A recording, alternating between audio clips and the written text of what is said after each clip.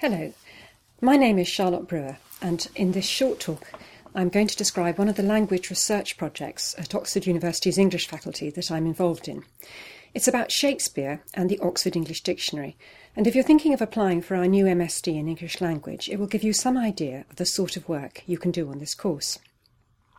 The project is on Shakespeare and neologisms, the technical term for a newly coined word or expression, and it sets out to investigate the degree to which we are right in thinking that Shakespeare was an unmatched inventor of new words, that in the history of the use of the English language, he created more new words than anyone else.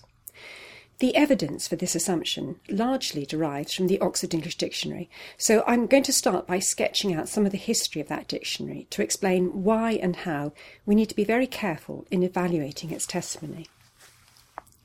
As everyone knows, the Oxford English Dictionary, or OED as it's generally abbreviated, was one of the great endeavours of Victorian and Edwardian scholarship. It was conceived in the late 1850s, outside Oxford in fact, by a body called the London Philological Society. Then it was established in Oxford in 1878 and brought to fruition many years later in 1928, after a long and occasionally very bumpy ride. Now, the OED's method, what makes it utterly distinctive as a dictionary, is simple enough to state, if extraordinarily ambitious. Its editors set out to read through as many printed works as possible from all periods of the English language, then extract quotations from these works showing how words have been used from their earliest occurrence to their latest, and then deduce from these quotations the senses of words as manifested through their history. No other English language dictionary before or since had set out to do anything of the sort, and that's why the OED is such a unique and uniquely authoritative dictionary. Now, to do this, to read through all these works, of course, the lexicographers, that's the technical term for dictionary makers, had to enlist hundreds of volunteers. And together, editors and volunteers used texts of all kinds to establish when a word came into the language and what it meant. Letters, diaries, histories, newspapers, works relating to arts, sciences, commerce, crafts, and so on, as well as literary texts, poems, novels, plays, and so on.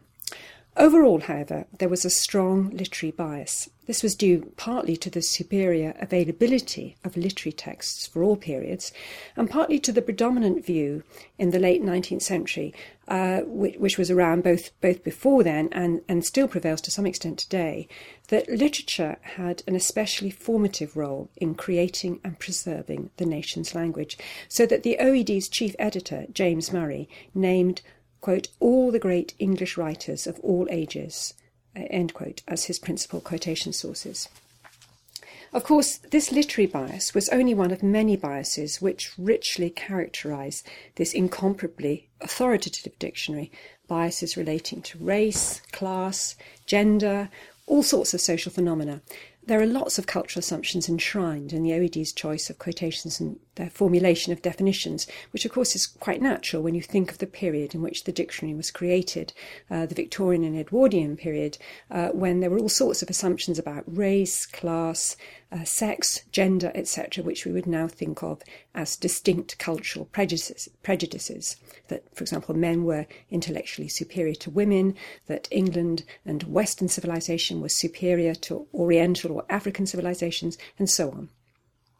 Where Shakespeare was concerned, there also seems to have been a clear cultural or literary bias. Almost every word attributed to Shakespeare got into the dictionary in quotations in one way or another, sometimes several times over.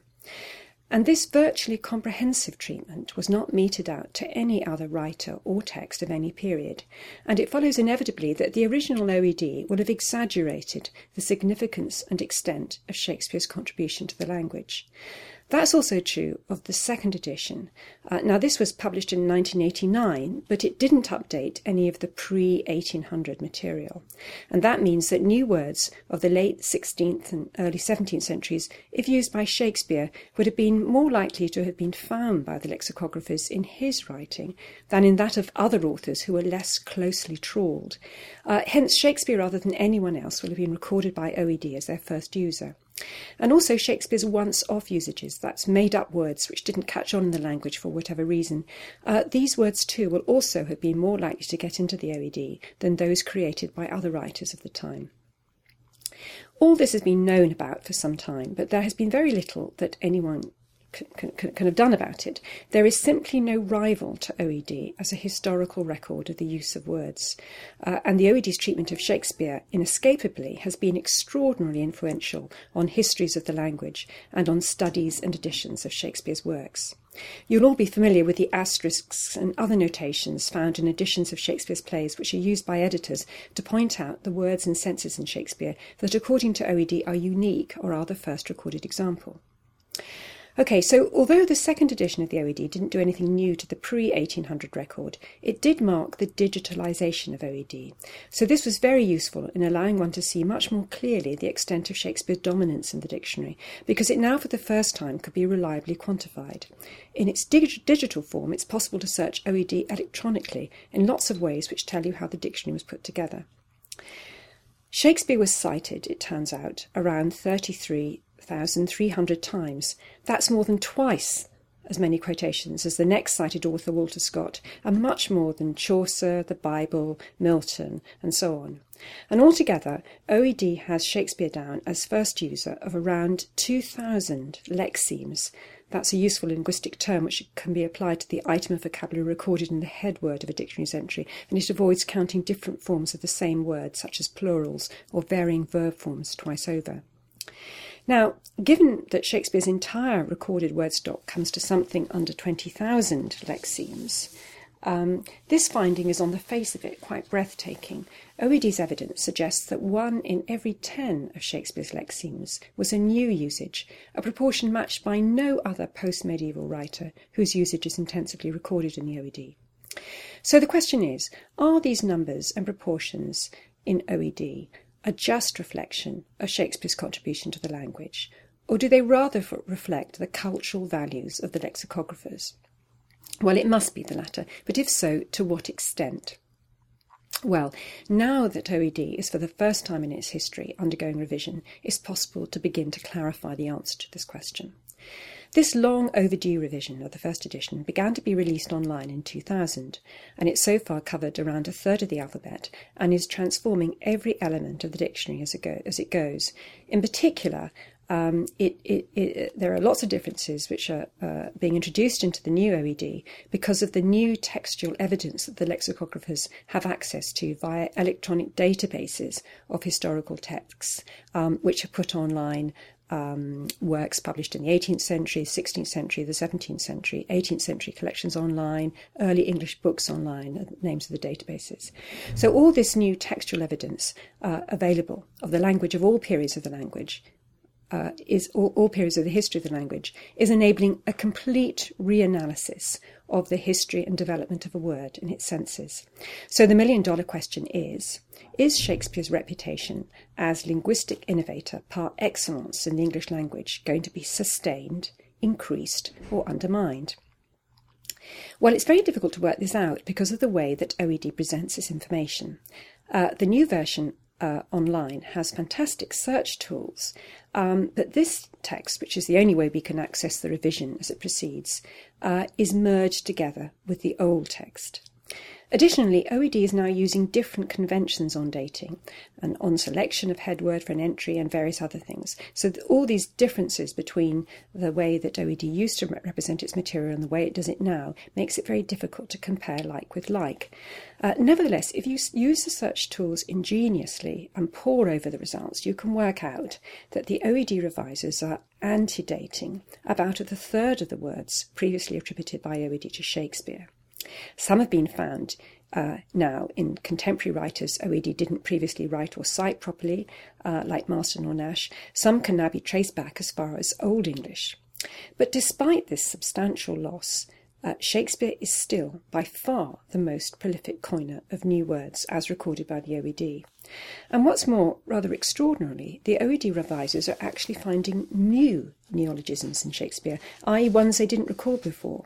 And this is mostly because they are reanalysing his language to find more compounds than before. So when Adonis, in Shakespeare's poem Venus and Adonis, describes love as a life in death, the first edition lexicographers understood the phrase syntactically, but their modern-day descendants have construed it as a single word, anticipating Coleridge's Ancient Mariners, "The nightmare life in death was she." And this new word, life in death, all in one, now merits its own entry, with Shakespeare recorded as the first user and Coleridge as the second.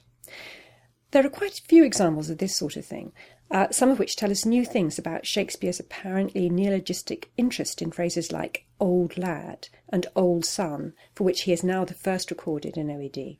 And then there are other bits of evidence which show that he appears to have been very innovative in his use of compounds beginning with never, never surfeited, never erring, never withering, etc., where he, time after time, is the first recorded user.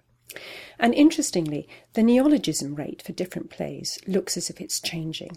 Love's Labour's Lost, for example, which famously is full of words which appear to have been made up and used for the first time, according to the OED, the OED revision, quite a lot of these words turn out, in fact, to have been used previously, and that's in contrast to Hamlet, also, according to the OED, originally, full of neologisms. But Hamlet, in the revision, has lost less of its neologisms than Love's Labour's Lost. Now, there are lots of methodological and conceptual questions which remain, or indeed turned up by this sort of study, looking intensely at one version of the OED and comparing it with the new revised version. And one of the interesting questions that arises is that of the value of neologisms. Are some more interesting than others? Is that because some have been more readily accepted into the language and some haven't? So is Shakespeare's use of the verb pander in Hamlet more interesting because it still survives today? Or is it, in fact, equally or more interesting that he uses words like conceptuous in Hamlet, which have been virtually never used since then? But whatever conclusions we ultimately draw from analyses of this sort, of the ways in which OED is developing, it's easy to see that this new revision, OED3, is changing the lexical landscape so far as Shakespeare is concerned. And this is highly significant because it is OED whose testimony we turn to when making literary judgments about words and texts. We always need to look at what OED's evidence is on the meaning of a word and its status in the language of its time.